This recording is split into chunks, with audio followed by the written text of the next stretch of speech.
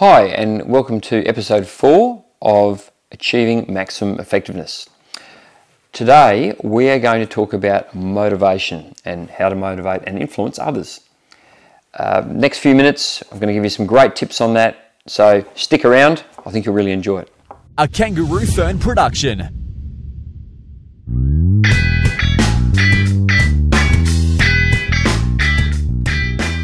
Hi, and welcome to Motivation and Influencing Others. I'm Paul from Personal Best, and I'm just going to spend the next few minutes talking about some really powerful things you can do to make you very motivational and motivate teammates, peers, colleagues, whomever. They're things that I've certainly found have worked in my business, in my working career, and have worked for my clients really, really well. So I'm going to give you 4 tips today, and let's just start with the first one, which is more of an understanding than something that you have to do. This is the understanding you need to have.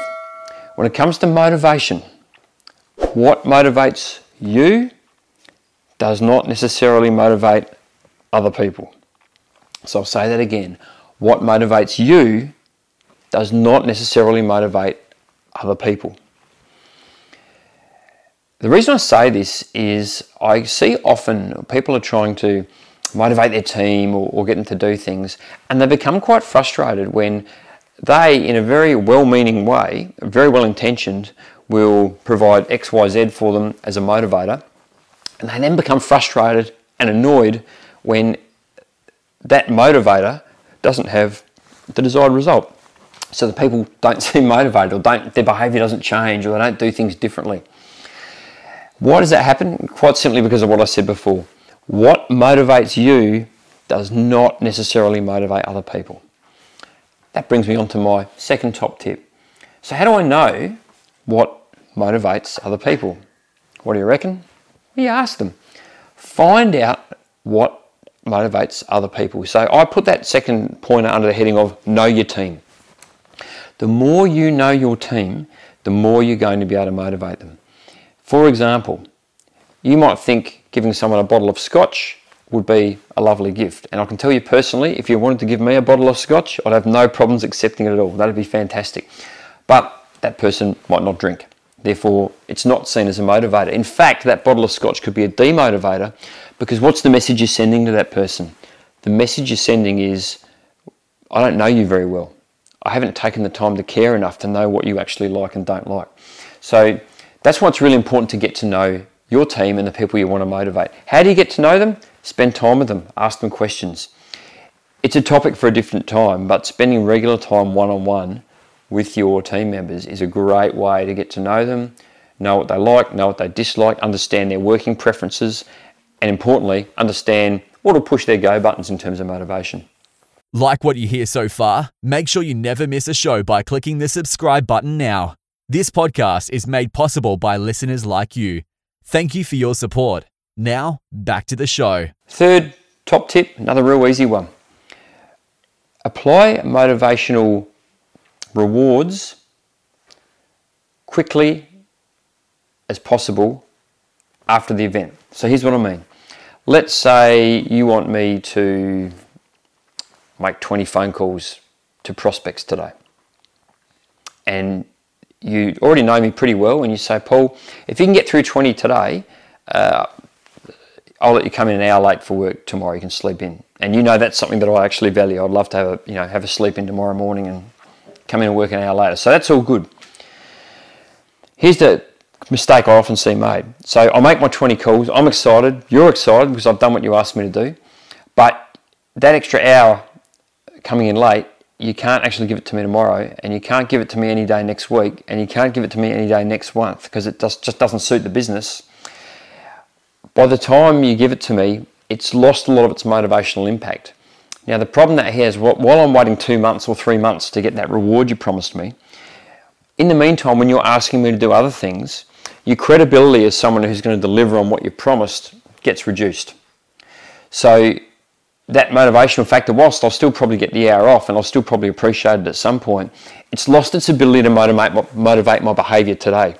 This is why, if you look at a lot of large companies, I have a background in banking and finance, and banking and finance, it's a very bonus-focused environment for a lot of employees. The reason I've always thought, people love getting bonuses, don't get me wrong, but the reason I've always thought bonuses aren't the best motivators is because they happen, often on a quarterly or an annual or a half-yearly basis. So there's no way to pin that motivator to the actual behaviour that caused the motivator to happen. Do you know what the most powerful motivator you can give? If you're someone's boss, the most powerful motivator you can give someone is to say, thank you, well done, I really appreciate what you've done today. It's pretty cheap, doesn't cost you any time, but people actually appreciate the fact that they've been acknowledged, or if you've asked them to do something that you can thank them for it. Now, I'm not saying that's the only thing you do, but because you can apply that immediately after the event, it's very, very powerful. So again, to summarise that third point, make your reward, your motivating reward, do what you say you're going to do, but make sure it happens as soon as possible after the event that you want it to happen.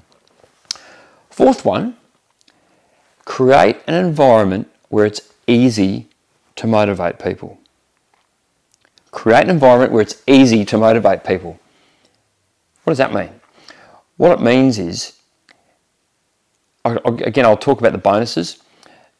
That's a difficult environment to create, and it's got a long tail. I'm not saying bonuses are bad things at all, but what's an environment that you can create where you work that will make it easy to motivate people?